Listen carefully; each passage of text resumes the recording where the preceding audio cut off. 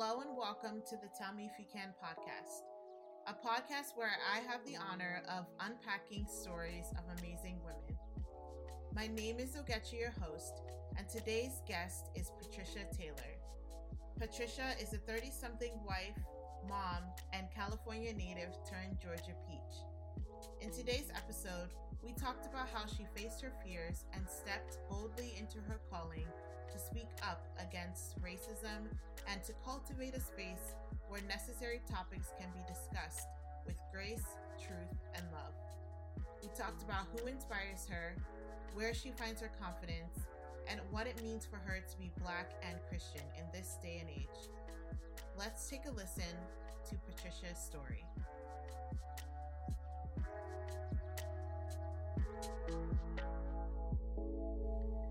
Welcome, Patricia, to the podcast. For those of us that don't know who you are, can you give us a quick bio, what you do, and where you're from? Sure. Thanks so much for having me. I'm really excited. So my name is Patricia Taylor, and I am from the Bay Area, California. But about 5 years ago, my family and I moved to Georgia, which is where we currently reside. And I am a wife of 10 years, a mom to 3 beautiful girls, ages 8, 5, and one just turned 2. And I have been a stay-at-home mom ever since having my first child.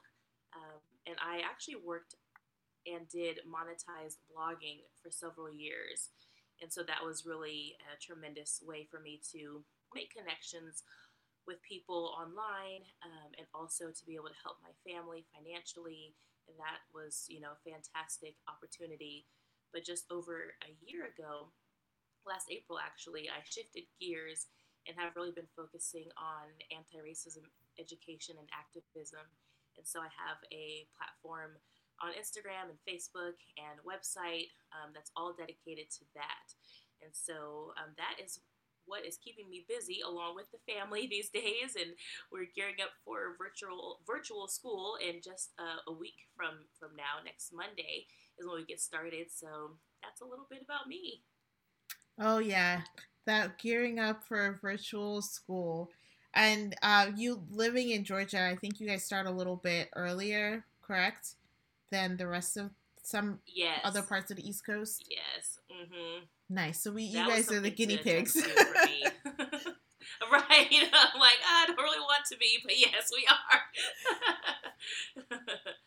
So what was it like growing up, and do you have a favorite childhood memory? Oh, that's a good question. I love California. I definitely miss it, but there's some things I don't miss. There's no perfect place. I don't miss the traffic, that's for sure. Oh yeah. I do miss the weather, though. I do miss the weather. Whoo, this humidity. It's like, ugh. That's a whole other conversation there. But I really, I had a fairly quaint childhood. We just grew up in the suburbs and just had a really solid friend group. I played softball competitively, and so many of my memories were surrounded up around softball and the teams that I played on. So I started when I was 7, and I played all the way through my senior year in high school, and so that was a huge part of my life. We played tournament ball, so we played 9 months out of the year, and we were gone most weekends and just traveling constantly. And I just look back now, and especially being a mom myself, seeing the dedication that my parents had, going to all the areas for my softball games. But that was really just all of that came with the camaraderie and the team sports and the travel and the time with family. That was definitely one of the highlights growing up for me.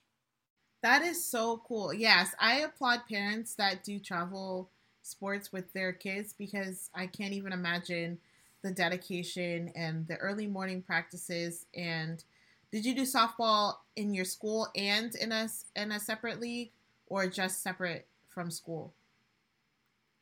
I did both. Oh my gosh. So yeah, it was double the fun. There are a couple of years because of some politics that happened in high school that I chose to do track and field, which honestly I despised. The only reason why I did it is because I was the only one of like my close friends who did softball. The rest of my friends, they were runners, so they're like, "Well, just come run with us." And I was still playing softball with my tournament team. But I actually don't like running, so track and field was just not my favorite thing. But I got to be with my friends. But I was still doing softball with my tournament team. So oh, that's so funny. Always on the go. Yes, I love track and field. But I also don't really like running, so it's weird. But I loved, like, I was a thrower and sprints, so it wasn't as much running as a long distance runner. But now looking back, I'm amazed at how much running I could get through. But that is so, that travel experience and the bonding that you have with your family, I imagine it's there's probably so many funny stories related to traveling with a team and shenanigans that happen as a result of that, and also stories that your parents probably could tell. But I have to say that in following you on Instagram and hearing and seeing how boldly you step into conversations, especially those around being anti-racist, you seem so bold and confident. And I always wonder, and some people have always been bold and confident, and they tell stories about their boldness even as a young woman or like a little girl. Were you always this bold, or if not, how did you grow in personal confidence and passion? Oh, that's such a great question. Well, thank you for saying that. I do take that as a compliment, but I also like it. I get flushed when I hear things like that because internally I'm like, I'm really not. I have had to work to get to this point, and it's still, I would say honestly, it does not come easy. I've always been just very compassionate. I've always had a lot of empathy and definitely like had a strong bend towards justice, but and I've been grateful that I really do try sincerely, and I'm imperfect like everyone, but I do try to see both sides of things, and I think that's always, I have been that friend growing up where two friends would come to help them resolve something, so that has kind of always been natural inclination. But when it comes to sharing like really strong opinions, boldly, and especially like you said, with something that is such a hard thing to discuss, and it so often leads to some just difficult territory like racism or anti-racism work. It's scary, and I actually really stalled out for a while. The first time I ever wrote anything that had to do with racism at all was back in September of 2016. And that was with my other site that I mentioned previously. And I was terrified because, again, that was more towards like mommy blogging. And so then all of a sudden it's like some thoughts from your black friend. That was the title of that blog post, which is where the title of my current website comes from. And I had all the thoughts, like, how will people receive what I'm saying? Like, what will they think? And, what if they misinterpret, like, what I mean here, and this and this and that? It's my experience. So it's also very, very personal. And so what happens if someone takes my personal experience and they just toss it aside, And so from that point, though, that was really like the stirring, but it wasn't until, again, last year where I said, I'm stepping into this dedicated space. And then it was still another 9-10 months before I was like, okay, I've just been putting my toe in the water, and I haven't jumped in completely.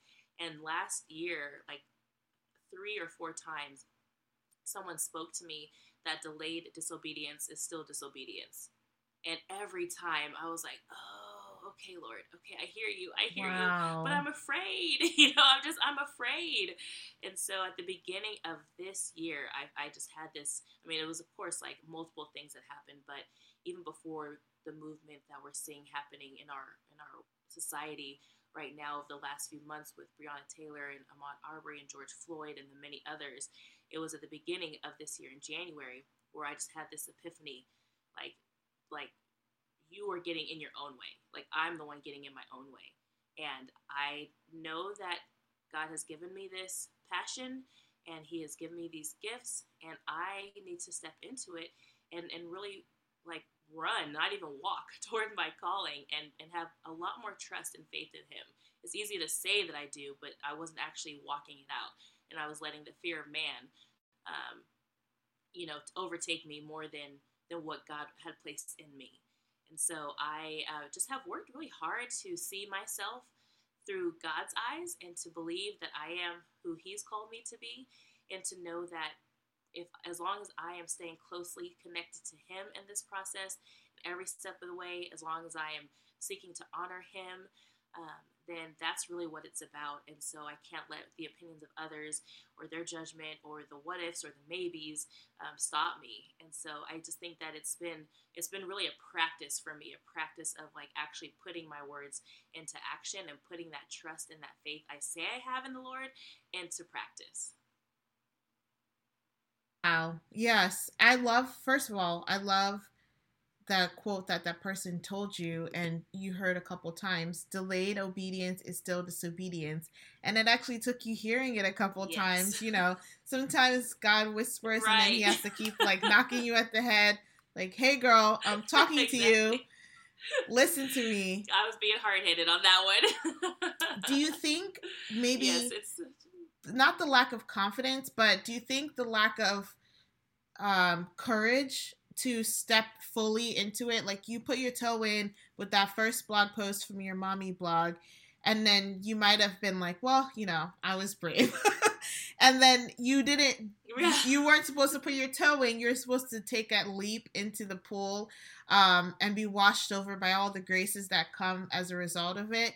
I kind of imagine like someone climbing up a ladder to get onto a diving board, and the accomplishment of climbing up the ladder is still brave, but you haven't taken that full leap yet. And so in terms of confidence, maybe not in this topic, but in general, did you ever feel like you shied away from big opportunities to take a leap of faith in other parts of your life as well? Oh, yes. That I actually love that visual. As you were talking, I was picturing myself climbing up the rungs of the ladder, and then I would make it to a certain point, and then I would take some steps back down, and then I'd climb back up, and then I'd take some steps back down. So yes, that's life. Up and down, up and down, up and down, right? And then I finally was like, okay, I'm getting up there, I'm diving off. Yes, that's so true. I'm very hard on myself, and that's again all part of this, like working as a recovering perfectionist. It can be hard when you think, oh, things have to look a certain way, or else I'm not going to do it, or I have to make sure I get it quote unquote right, or I'm not going to do it. And so yes, I actually had it's such a tremendous life lesson that I learned when I first started my mommy blog. This was 8 years ago now. Within the first year, an old friend of mine from college had his own private Christian publishing company, and he reached out and said, hey, have you ever considered maybe turning these stories, it was devotions and faith-based stories and mm-hmm. and stories on motherhood were what I was writing mostly. He said, would you ever consider turning those things into a book? And internally, the deep part of me, that just feels so sacred, the things that those dreams that you have that you're scared to share with anybody because what if, it just feels like you're so exposed. But in this deep part of me, I felt like, gosh, that would be a dream. I would love to write someday, or I love writing, that's my passion, and I would love to do that. But so I actually responded and said, oh, I would love more information. I have no idea what this looks like. I have no idea what this means. But sure, send me more information. So he sends me the information, and this is a true story. I never even opened up the email. Oh my gosh. Because I told myself that I was not ready. Wow. This was not me praying and me being like, okay, Lord, I need guidance and direction here. I need clarity. It was me just determining, nope, I'm not ready for this. And so I took myself out of the equation. And even though that was not the last time that's happened. That is really something that I like don't carry in like this way that holds me down, like as far as some heavy deep regret, but it's a lesson that I'm committed to learning from and not repeating that mistake, you know. And again, I've had those moments where I've been stuck and I found myself drifting back into that mentality of like, you know, all the things I think I can't do. And so much of it I really can't do, not on my own, but I have the Lord with me, so I'm not doing it by myself. But that was a situation where I just straight up said, I don't think I can do it, and so I didn't even try. And I don't want to be that version of me anymore. I love that. I don't want to be that version of me anymore. And, you know, that incident and reminding yourself of that is a reminder that you held yourself back. No one else, I mean, you had this opportunity and you alone held yourself back. You didn't even at least take that step on that ladder to discernment and then decide that it wasn't the right opportunity for you. And so many of us do that, right? We hold ourselves back. We choose failure first before even attempting. We basically have made the decision that we alone can do things, but our God is great. Our God can do the impossible. So even if our minds cannot fathom it being for us, if it's been placed in our lives for us, however it needs to happen will happen for you. And so I love that you don't want to be that version of yourself. And as you learn these lessons and choose to overcome barriers that you place or other people might place on you, you almost like evolve. It's like you're the next level, next generation of Patricia. And this is like in like 10 years. Yes. And in 10 years, you're going to be Patricia like 30 whatever 0.0, and you're going to look back and you probably, I think you're amazing now. Imagine how much more there is to come. So I think that continual like acceptance, but also you give yourself, you don't beat yourself up for this missed opportunity, right? You're not like treating yourself terribly or being bad on yourself. And so that part of self-confidence is realizing that you have the confidence to do great things, but also knowing that even if you don't show up for yourself or if things don't happen, then you're still great in your own way. And there's still things that are possible and great to come for you in your life. Did anyone inspire you growing up, or who inspires you now, especially as you do this work? Oh, wow, that list is long as far as people doing this work. But I'll start with, well, growing up, honestly, my mom was always like the epitome of strength to me. And, you know, sometimes I wish she didn't have to be, but she was just always a champion and a cheerleader for me, and my dad is as well. My dad passed away from cancer 10 years ago, but he was always in my corner. He was always on my side and just for me, you know, and speaking out and calling out the good in me. And so I'm grateful to, you know, have always had such a supportive family, a family who rallied behind me and believed in me and you know, just believed in whatever it is that I wanted to do. They're like, okay, well, we're going to do what we can to help make this happen for you.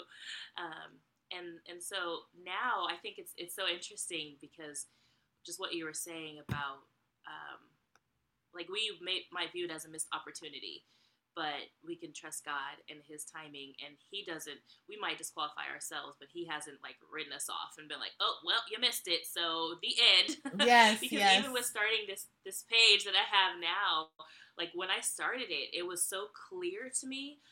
It began after a time of fasting and praying, and I was like abundantly clear that I need to start this. And this was again like April 2019, and I still like was doing the whole tiptoe thing. Like I was like, okay, I'm gonna sort of kind of do it, but not really.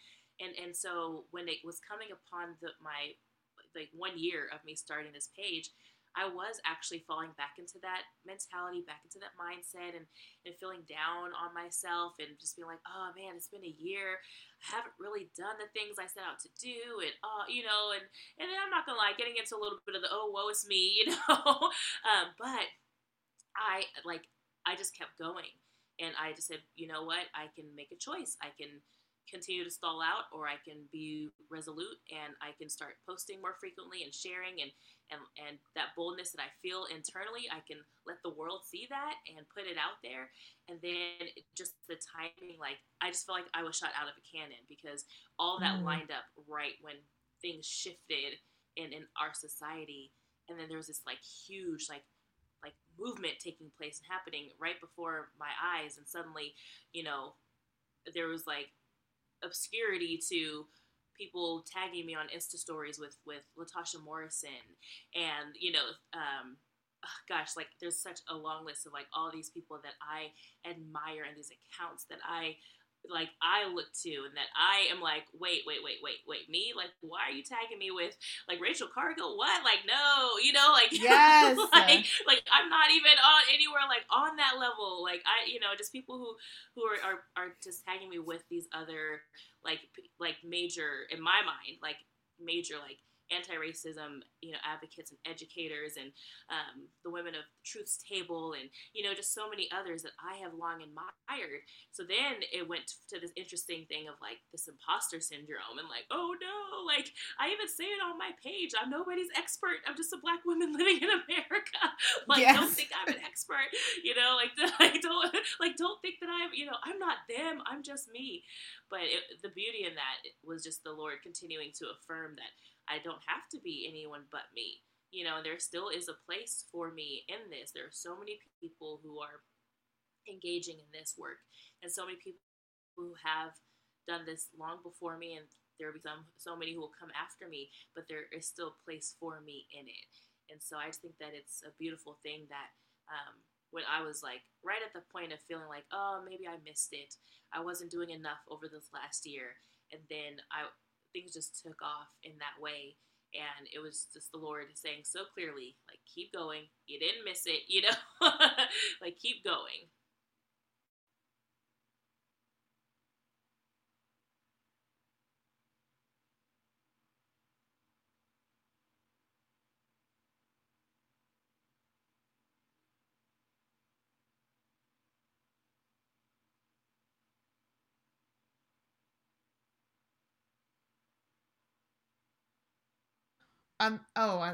I just wanted to say that you're so amazing, and I feel the same way when I get tagged with you in any kind of thing on Instagram, that you've been doing the work for so long, and I just feel like, why I just got here, and I don't know why I'm even being in the same conversation as someone like you. And so I recognize that, but like you said, the questions of who am I are valid, because we all have questions, but there's a place for all of us within this movement. And who you are and your background, your experiences, even next to yet another Black woman or Black Christian or whatever, is still unique, because you are you, and only you can talk about your experience.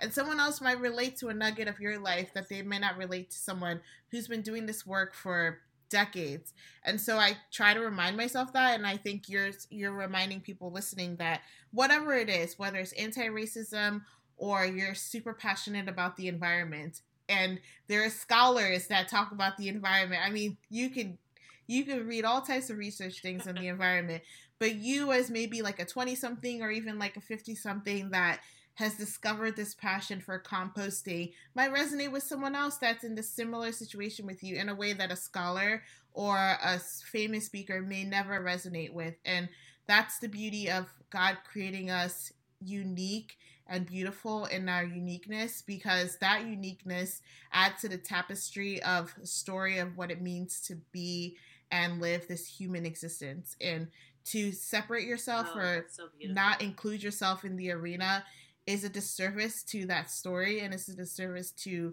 your personal uniqueness. So show up and, take up space. Oh, I love that.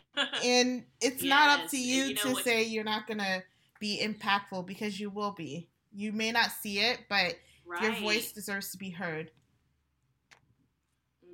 Yes, and what you just said reminded me of like a critical turning point for me was realizing I was allowing way too much space and thought and energy to all of the what ifs and the people who I thought would meet me with negativity instead of focusing on the people who have been waiting to hear from me. And I don't mean that in like a weird like you're amazing, like, yes, waiting to hear from me, like I'm amazing kind of way. But to get even one message that from another Black woman that says, "Thank you, I feel heard and seen."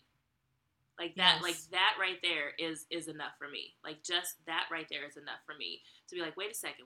I'm not doing it for the people who aren't going to listen to me anyways, or who are, ready to try to contradict what I'm saying or to come up against or to do the trolling or whatever. Like that's not who I'm doing this for. I'm doing this for the people who maybe don't have the ability or can't find the words, because we in different ways, we all speak and we all tell our stories, but there just might be some people who everyone isn't, in the public arena, doing this, but maybe they're just looking for someone to articulate what they've been feeling and to be able to be an encouragement in that way, to be able to edify others, to be able to, because I know it's like to not feel seen, to not feel heard, to not feel valued. And so if my words can do that for someone else, then it's all worth it.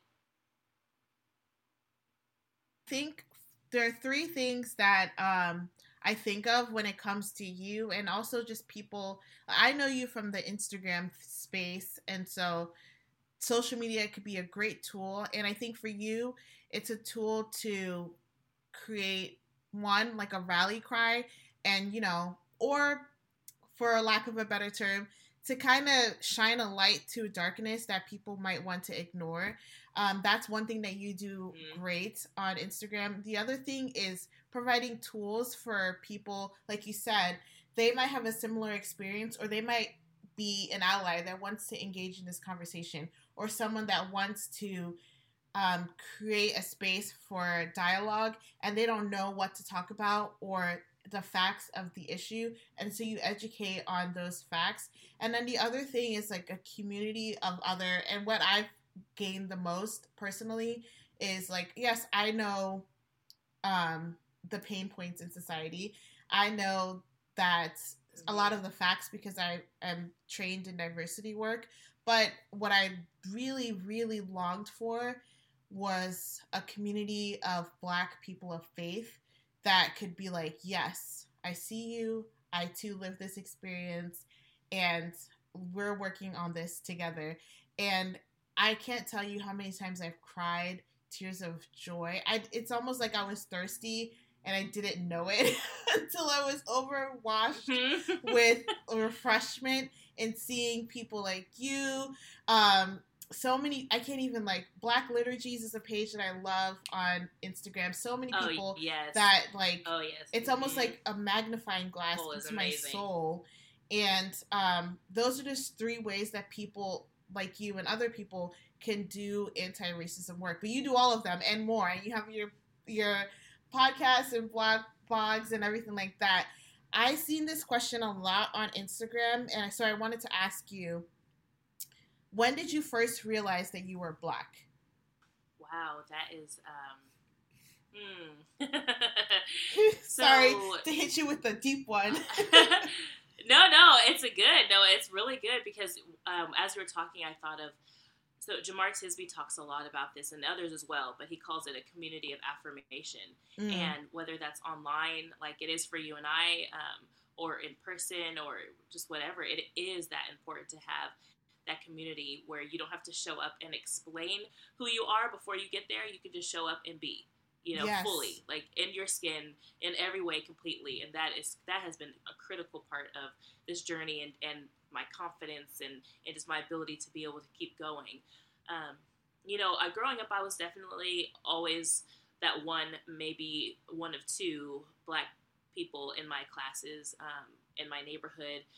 I don't think, though, that I was really aware of what any of that meant until middle school. I mean, looking back, I could say, it happened earlier. But I just didn't have the words or the wherewithal at that time to identify what was going on. But, all through elementary school, it was, touching my hair and microaggressions like left and right, all the time. But I didn't have the language for it. But the most overt situation that happened when I was in middle school, and I had an incident that happened at a dance that I went to, and it was just such like a bizarre situation for me because, first of all, we know middle school is a special time for everybody. But this felt like acutely different, like it's a rough time. But this felt really acutely different for me because I always had friends, and I always, was just, pals with everybody, male and female. And I came home from that dance feeling like really, really rejected. And my friends and my male friends who were mostly white had just really ignored me. And, there was just some specific things that happened during that time. And my mom sat me down on my bed, and I remember just crying and being like, I don't understand. I'm friends with everybody, but like, how come they all ignored me? And she told me that I was a chocolate chip in a sea of vanilla ice cream. And that was how she helped me process through that, I am not going to be everyone's flavor. I'm not going to be everyone's cup of tea. And there is going to be a difference for some people when it comes to moving from that realm of friendship to, growing and maturing and viewing me as something different. And I was like, oh, okay, wow. So there were definitely many incidents that happened prior to then, but that was like that turning point moment for me. Wow. That's a great analogy. Kudos to your mom for coming up with that. I'm sure she had a million thoughts going through her mind, like, gosh, I thought I never had to have this conversation.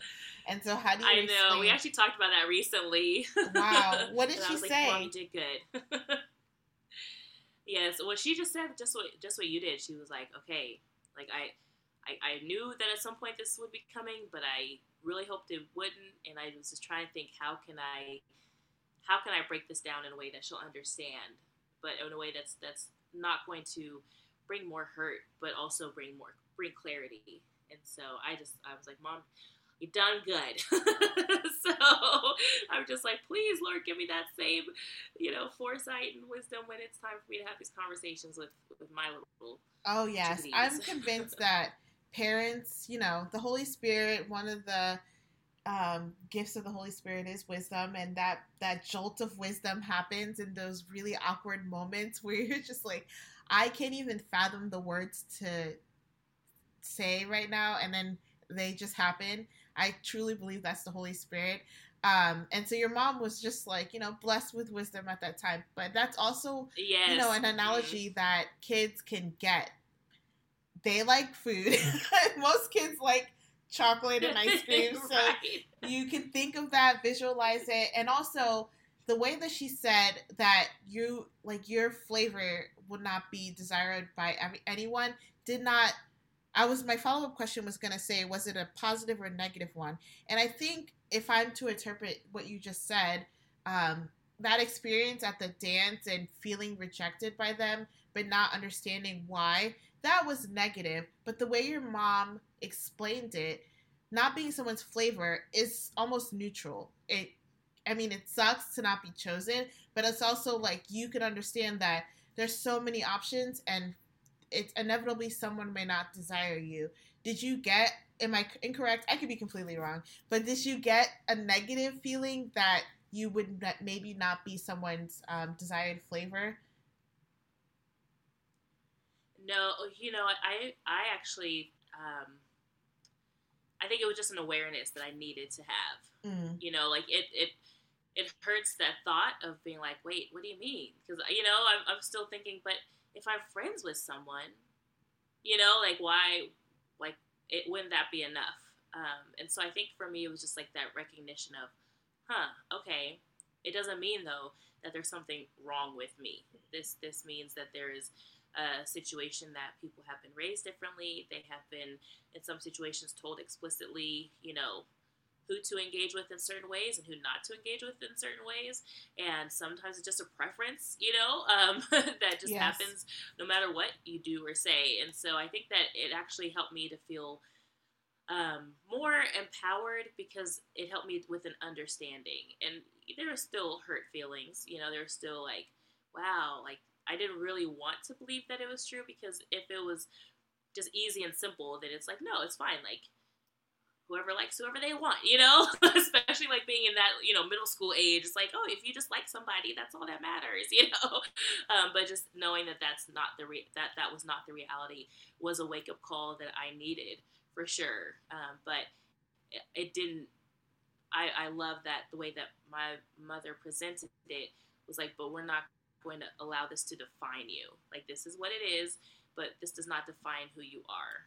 Yes. And that's the difference. The world as it is does not have anything to do with the value that you bring as a person that lives in this world. And it's something that, unfortunately, if you think about it, other parents of different races don't necessarily have to have that conversation in the same way with their children. And so to think that you already are mentally preparing for when you have to have this conversation is rough. It's not fair, but that, again, to not have to think about that is a privilege. And so sometimes that's an example to give.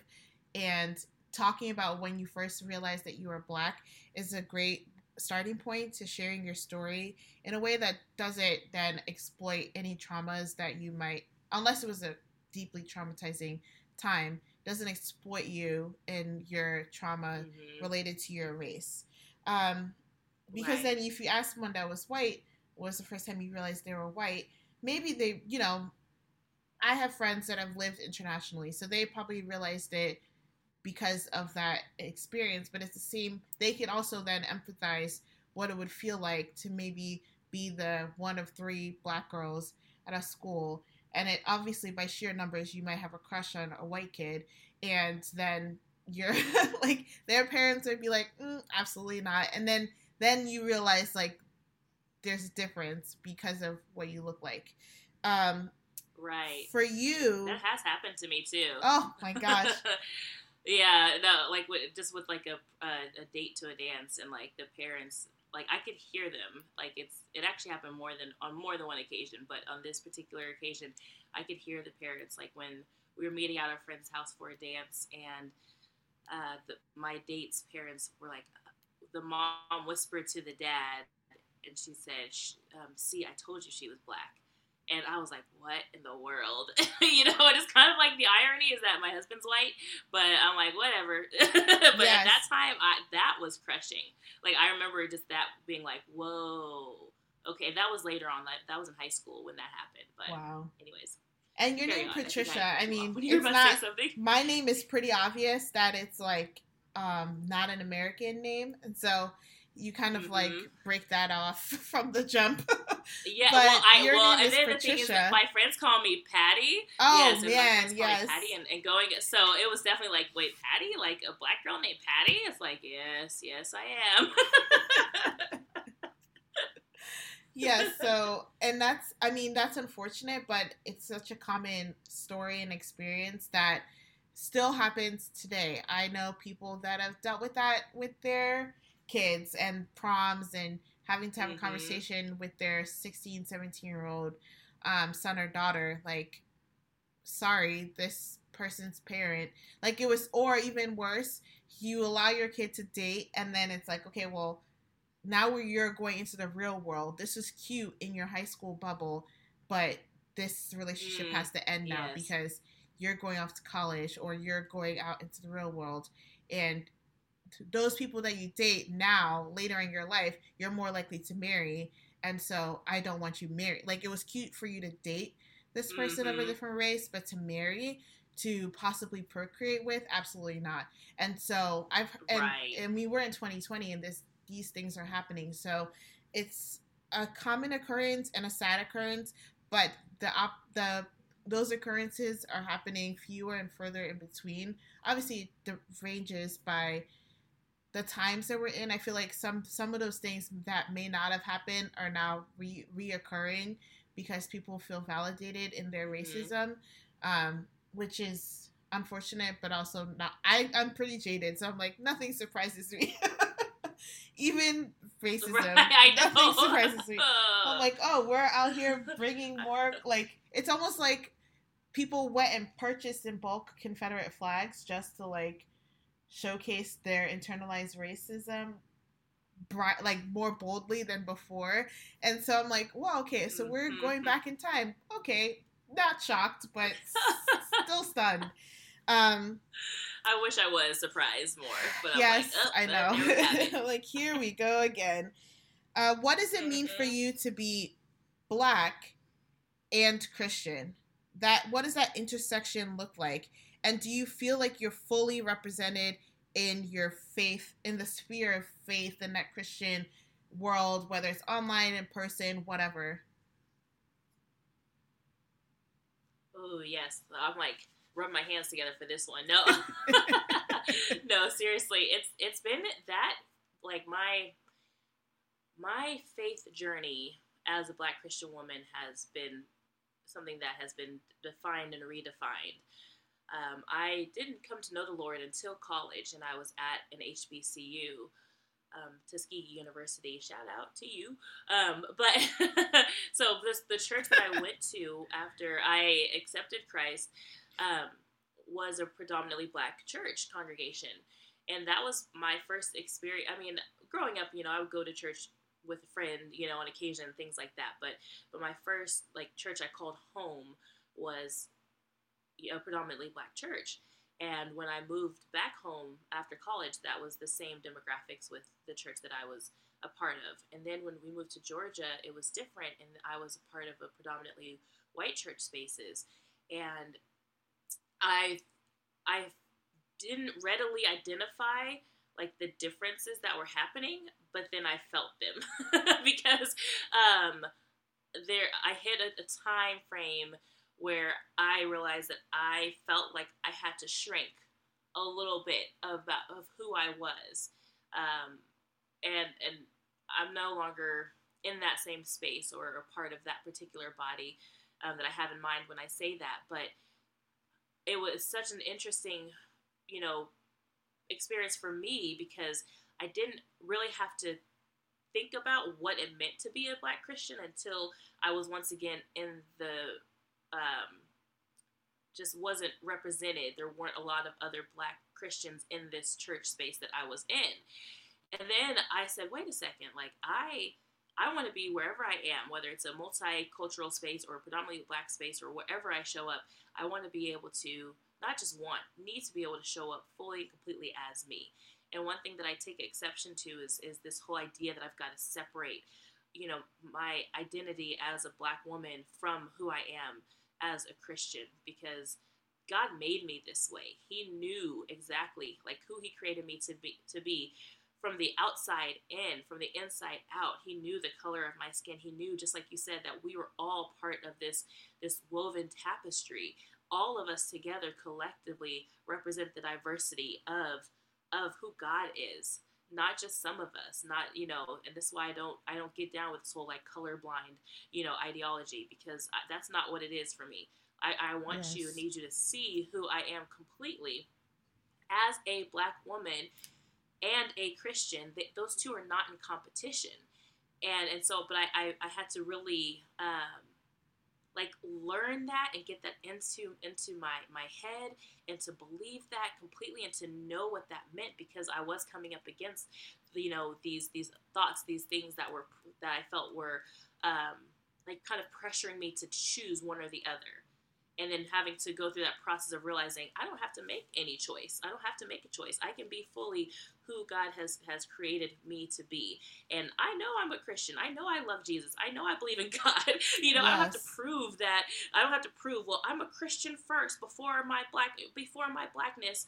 No, I am Black and Christian. Christian and Black is not, something I have to dumb down the nature of who I am in order to make people feel comfortable, or to somehow prove that I'm a true blue Christian. So, I think that I've just, it was a hard thing for me to recognize that at that time. This was some years ago now, but at that time I was in this space where showing up fully as me was not really what was going to be accepted. But then it was good, because then I was able to say, this is not for me then, because I don't want to be anywhere where all parts of me are not welcome. Yes. And I think that, again, you were talking about that progression of confidence, and not just confidence in speaking about issues that might be quote unquote controversial, but also confidence in knowing that, and placing that boundary for yourself, that if this space doesn't serve me, and by serve me meaning not just like but a buffet style of Christianity, but serve me in the sense that they accept me and I'm able to show up as my full self, then I can, take my amazing, beautiful self and plop it into another. That's the beauty of Christianity. There are many different churches that you can go to. And if this community is not welcoming, then you know what? I'll find one that is. And there are plenty of Anglo dominant communities that are truly welcoming and have done the work to be diverse, and not just by performance, but actually truly inclusive and thinking about decisions that they make in an equitable way. And so they exist. They might be harder to find depending on where you live, but you don't have to suffer. Now, someone might argue, well, why leave if you can be that change maker? And what would you say to them? That you don't have to be a martyr. Yes. You don't have to be a martyr, and that's where I think a lot of people end up getting really hurt. And there's a difference. Like, if we're talking to believers, we have Holy Spirit, we have prayer, we have discernment. I'm not talking about just church hopping. I don't like what that one person said to me on Sunday, and so I'm out. I'm not talking about that. Like, this is deep. If you can't fully show up as yourself in a space, and if someone is asking you or requiring you to dim the light of who God's created you to be, or to only bring part of yourself to that space, then really ask yourself, why am I here? Am I here because God is not saying, hey, go be a martyr for me. Go put yourself in this situation and be hurt and be stomped on, and then say, oh, it's for God's glory. Like, there are situations where you have prayed and you have discerned, and the Lord has said, stay because I have a purpose for you in this. Oh, that is absolute truth. That is absolute truth. And He's going to show you that, though. And He's going to, reveal, like, one step at a time. Keep going, keep moving, keep going forward. But if you're hanging on just for the sake of hanging on, or to try to prove something, or to say you're strong, or you can hang, ask yourself why. You don't need to do that. You don't need to do that. We can plant seeds, but it is God that causes the increase. It's not us. It's a whole lot of responsibility we put on ourselves, and a whole lot of pride, honestly, if we think that, we alone can be the one to change everything. There are some situations and some environments that have strongholds, and it's very toxic, and it's going to take a lot more than just one person showing up and, being the token to see a change happen. And so you have to pray and use discernment. But if you feel peace with the Lord, and after praying and really taking some time to sit with it and getting into your word and discerning that this is no longer the space from you, then go and have peace. Go and have peace and continue praying for that congregation and for those individuals, but you keep flourishing and keep growing where you are meant to be.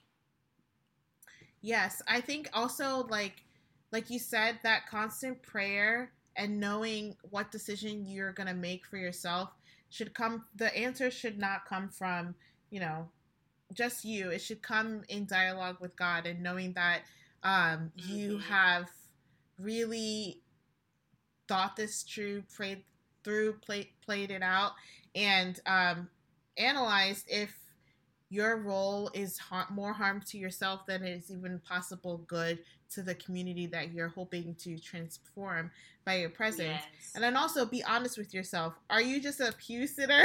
Like, did you just show up on a Sunday and you don't feel welcome? Or have you gotten involved and then you don't? Like, what process have you taken towards transforming this community? Because sometimes it's very easy to just like look on the outside and see the glaring lack of diversity, or the lack of any attempt at diversity. But also what I've learned is you have to show people what they don't know. They may not know that, hey, the reason why you don't have Black families joining this church is because they don't see themselves in this community, and maybe they have to be more intentional in being welcoming or inclusive, or that's just the kind of community that they have, but they partner with other churches or other community members, and you may not know that. And being on the outside without doing discernment includes prayer, but sometimes people just pray and close their ears and close their eyes and close their mouth, and you've done nothing.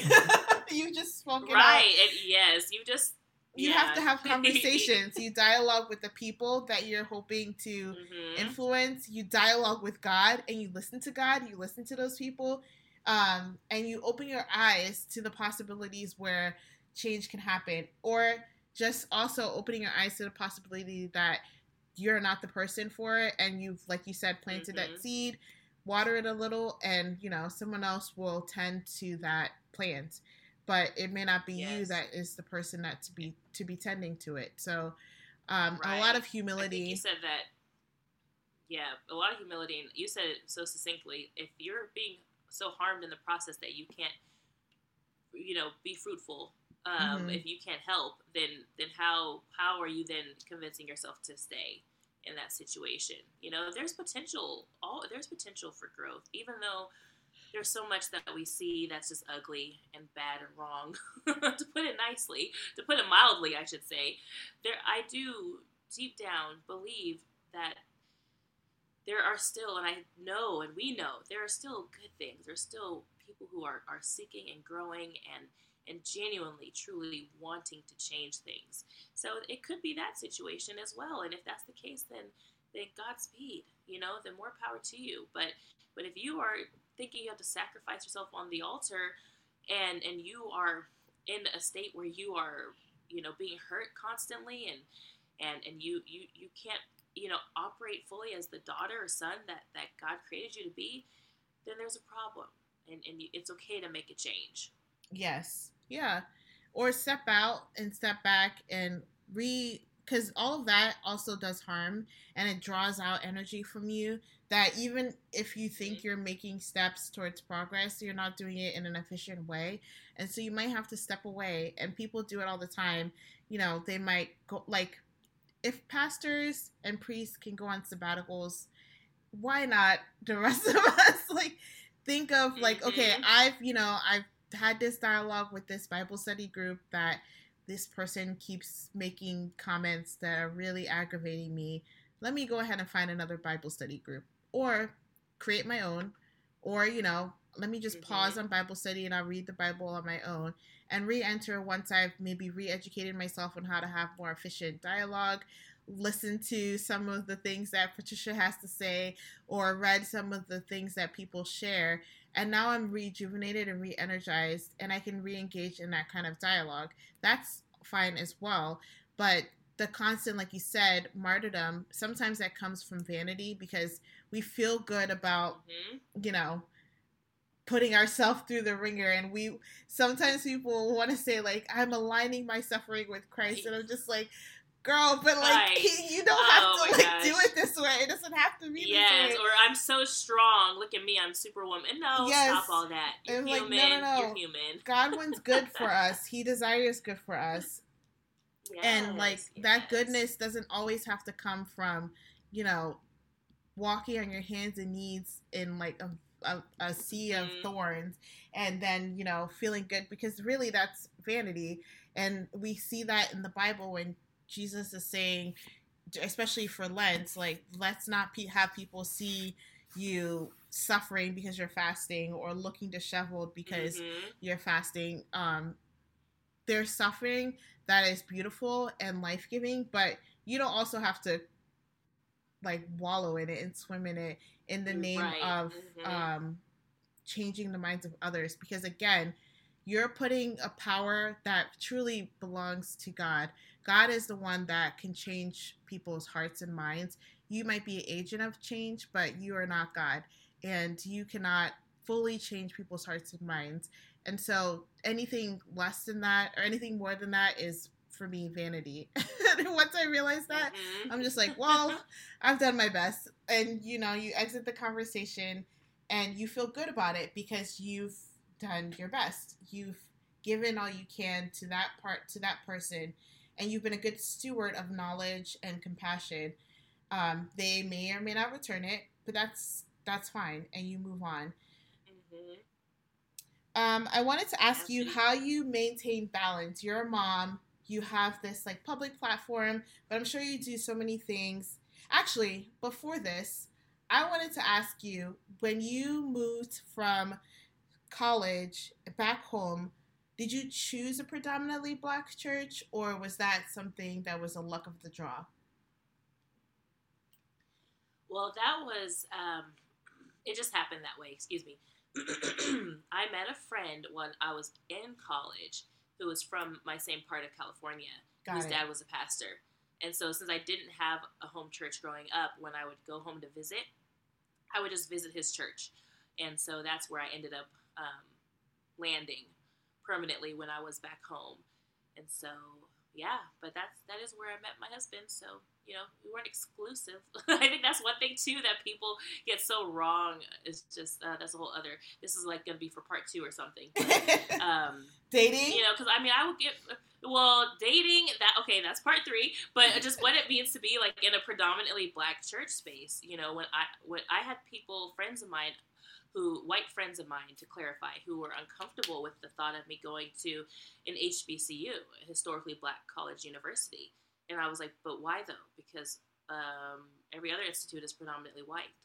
So it's, you know, when you're in the majority culture, yes. you don't think about the fact that, well, I'm just in the majority. And so if you're not white or not in the majority culture, then you are the one showing up as like, you know, the one black girl or the one of this or the one of that. But to say that there's a space where black people can be in the majority is somehow, you know, wrong or offensive, or, oh, but that could be harmful or damaging. No, I don't think so, actually. It's very affirming. And no one ever said that you are not also welcome to attend. But this is, you know, there are few spaces that exist like that. And so, but that's how I ended up at that church. And did you seek out an HBCU? You know, I did. Only after... there are no HBCUs in California, as big as that state is. There are no HBCUs. So I had never heard of HBCUs, but my mom took me to one of the high schools in our area, in our city, had a black college tour night. And so there was representation from the different black colleges and universities there. And Tuskegee was the only HBCU I applied for, because at the time I wanted to be a vet, and they are known for their veterinary school. And so that's where I ended up going. I was accepted into some other colleges and universities, but I went and visited Tuskegee. That was the only one I went and visited, and the history just blew me away. And for the first time in my life, being in the majority was like, it was a mind-blowing experience. I mean, going from California to Alabama for college was one thing, definitely a culture shock, but also going from being, you know, that one black girl to being, you know, in a space where it was a beautiful sea of blackness all around me. I'm like, whoa, hey. So it was definitely an unforgettable and transformational experience. I feel like we have to do multiple parts, because now I have all these other questions.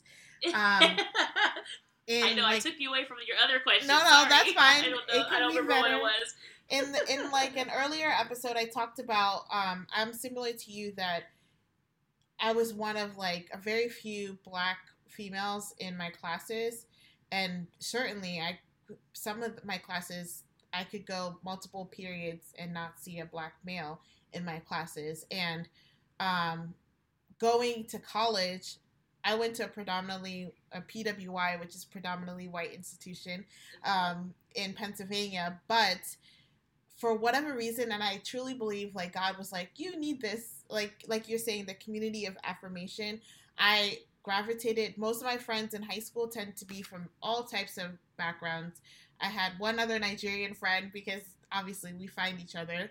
I had Asian friends, like Hispanic friends, white friends, and then in college, almost all of my friends, save maybe two, were white or were black, and then two white friends. And this is in Pennsylvania, which it would be easy to have the opposite. And I just think it's so hilarious that this is how my friendship groups happened.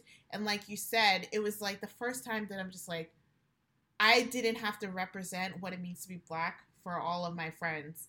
I didn't have to explain Ebonics or African American vernacular expression to my friends, which I didn't even know that was like a language. I was taught for many years that that was not a valid language, and I had to code switch, and that's a whole other conversation.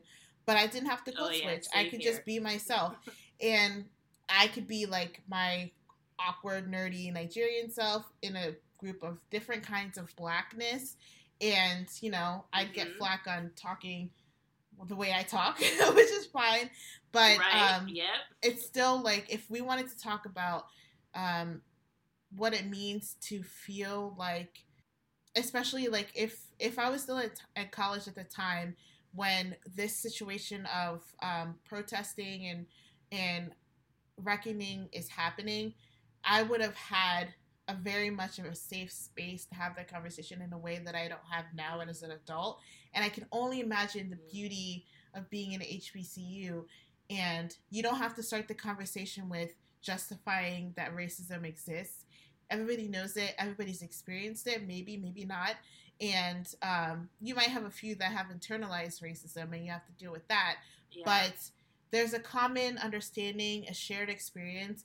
And so the conversations and the dialogue can go even deeper. Whereas now I found that, especially in the spaces that I exist in, whether it's work or in church or in just like my best friends who I love dearly, I still have to explain why I feel the way that I feel before I can even go deeper into the conversation. So it's exhausting.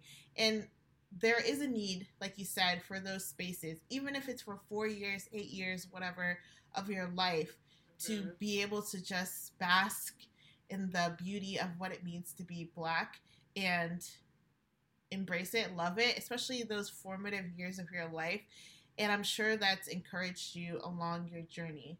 Do you have a favorite memory from college?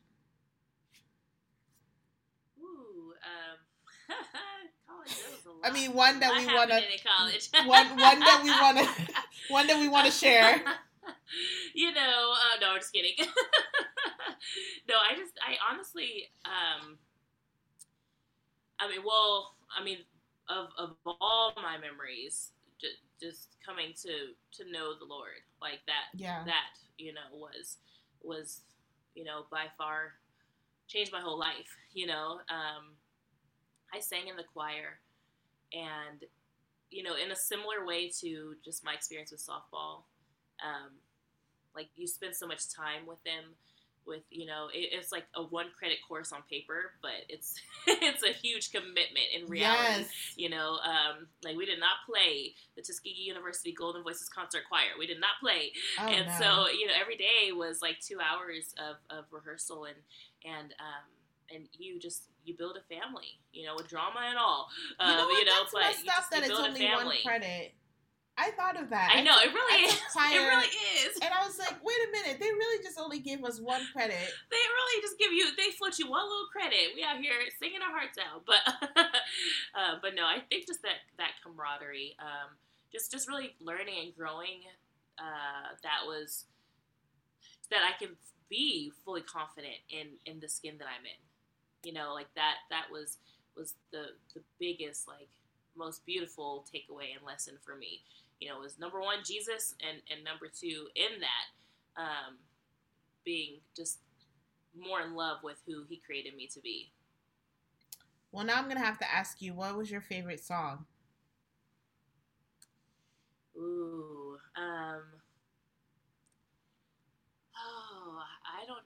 Even Me is one of them. We did a lot of Negro spirituals, a lot that was composed by William L. Dawson. And so pretty much any and all of those songs. Even Me, though, was another one that song, it just makes me weep. Even Me, Lord, even me. So that's the first thing that came to my mind. But we also have a Christmas concert that I'm actually, where I am in Georgia is not too far for me to visit the campus on occasion, and I try to go for the Christmas concert. And that's a huge deal. It's the biggest concert of the year. And just all the songs that we sang for Christmas, that was always really special. Yes, those concerts are like, ugh, those are the best. Those are probably the best experiences that you can have. And I can't even, I can just feel like the vibration of the vocal cords and the sound and how beautiful it must have Mm-hmm. sounded. Like, amazing. And so filling, especially at a time when you are like a baby in your faith. I can only imagine how like nourishing that was for you and life-giving that was Yes, to be a part of that. And so absolutely. that is so beautiful. So now is the part of the podcast where I ask you a rose and a thorn. A rose is something great that's happened in your life lately, and a thorn is a bump along the way. So what is one rose and one thorn that you've experienced lately? Okay, lately. The rose, I feel like I should start with a thorn, but the rose is coming fast. It's coming first. um, you know, the rose is learning to celebrate even in the midst of hard things. Um, which I guess I just I love celebrating other people, but when it comes to like my own opportunities, I get very squeamish. I feel very like uncomfortable with it. But just even having opportunities like this to be able to chat with you and to be able to join Upside Down Podcast as a co-host for season 5, to have opportunities where I'm, just speaking and sharing more. It's really been such a gift and such an opportunity, and so affirming.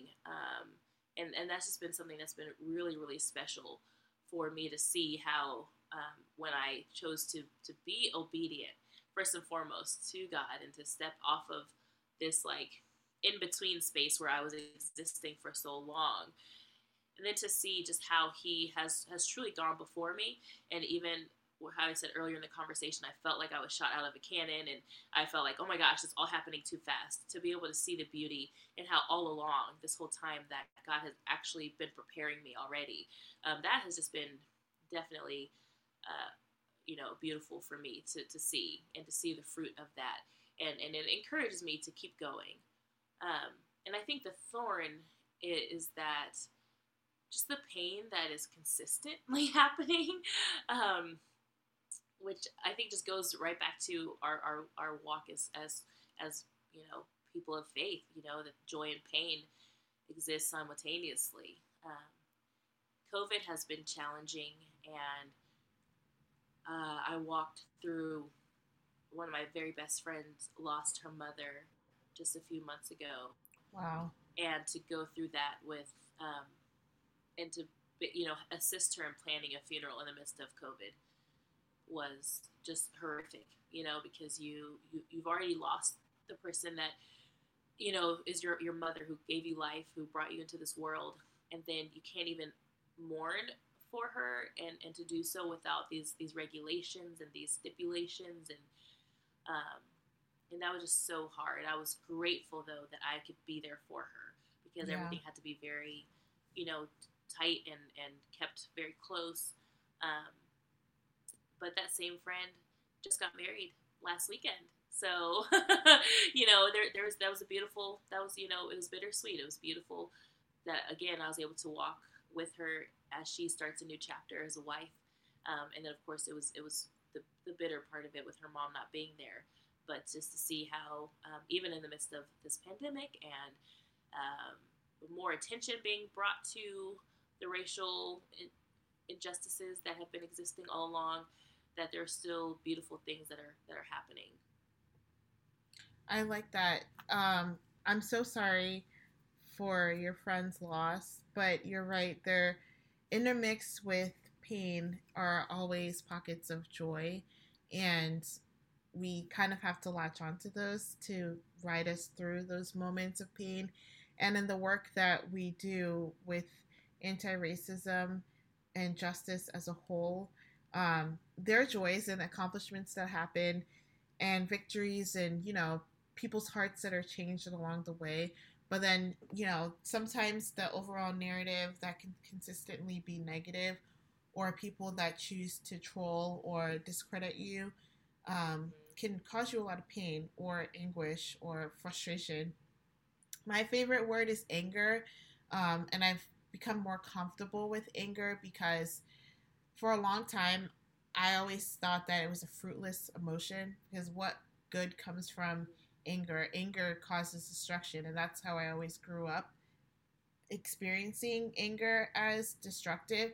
But I love, someone said it, I don't know who, I wish I could quote them, but it almost gave me permission to experience that emotion, that there's a righteous anger that comes from the pain that we experience from wanting to do God's work, but feeling slighted along the way, and using that to, further fuel your passion, and not just like, and it could be beautiful, and it's okay to be angry, and it's not dainty, it's not quote unquote women like, but it's beautiful, and everybody doesn't have that. You and I think, have that. There are people that are great at the dainty work. I'm a bull in a china shop. That's my ministry. But there's a place for that as well. But like you said, the combination of the racial lens being, or the lens being focused on racism right now, which hopefully continues and is not just a moment, and our pandemic really makes it hard for people to find rest. Because even if there isn't a shooting happening this week that you know of, which hasn't been the case for many, many weeks, there's still a pandemic happening, and people are dying, and people are hurting. Mm-hmm. And your soul, being an empath and a person of faith, you want to feel for them and care for them, and you can't do it all. And it makes you really sad, but also really angry, because there are people actively working against the betterment of society. I mean, you live in Georgia, so mm-hmm. There are people literally actively working against simple things like putting a piece of cloth over your face. So I'm sure that's fabric over your face. Please don't remind me. Please don't remind me. So I can only imagine. But yes, that going along with your friend who's like experiencing the isolation of having to plan for a funeral for her mom, and not in a way that can draw all the people in her community that she wanted because of this pandemic, and right. The people furthering mm-hmm. the pandemic, and like that would make me angry, like pissed off. Mm-hmm. And then it's like, what do you do with that? Yes. How do you harness that towards mm-hmm. God's work? And that's kind of the battle that we always are in. But I have so much love talking with you, and like I said, we could have like part 4, 5, 6, 7, 8. But I'm pretty sure people listening have things to do. Yeah, I know. How could they follow along and see the amazing work you're doing, read your website, read things that you've written, and follow along on your journey? Oh, well, this has been an absolute pleasure. So thank you, thank you, thank you. So I am on social media at Facebook and Instagram, Patricia_A_Taylor. And my website is called Some Thoughts from Your Black Friend. So you can find me on Instagram, and I have a link tree, link to all my other social media spaces. And then also joining season 5 of Upside Down Podcast. And so that you can also find at Upside Down Podcast on Instagram. And I am really excited that we are recording currently for our new season 5. And we launch new podcast episodes on the 2nd and 4th Tuesday of every month. And so that will be coming in September. And so that's where you can find me. Awesome. And by the time this episode airs, they'll have plenty of episodes for you to binge on, or a few episodes for you to binge on. So Woohoo! I will link the show in the show notes, as well as the link to her Instagram and her website, so that you can go ahead, get educated, check it out, and share with a friend. And while you're there, go ahead and rate and review this episode so that other people can hear from amazing people just like Patricia. Thank you so much, Patricia. Yes, thank you. Thank you. I honestly could have talked and talked and talked with Patricia. She truly exhibits grace, resilience, and truth. I loved how her blog ebbed and flowed and landed on her beautiful and powerful voice in this anti racism space. I enjoyed listening to her share childhood and college memories and unpacking stories of self confidence, faith, and the beauty of Blackness found in a community of affirmation. If you would like to follow along with Patricia's story, and you should, please check out the show notes below, where I link to her website and the Upside Down podcast, which has episodes already loaded. Thank you so much for listening to today's episode, and as always, have a great day in your amazing story.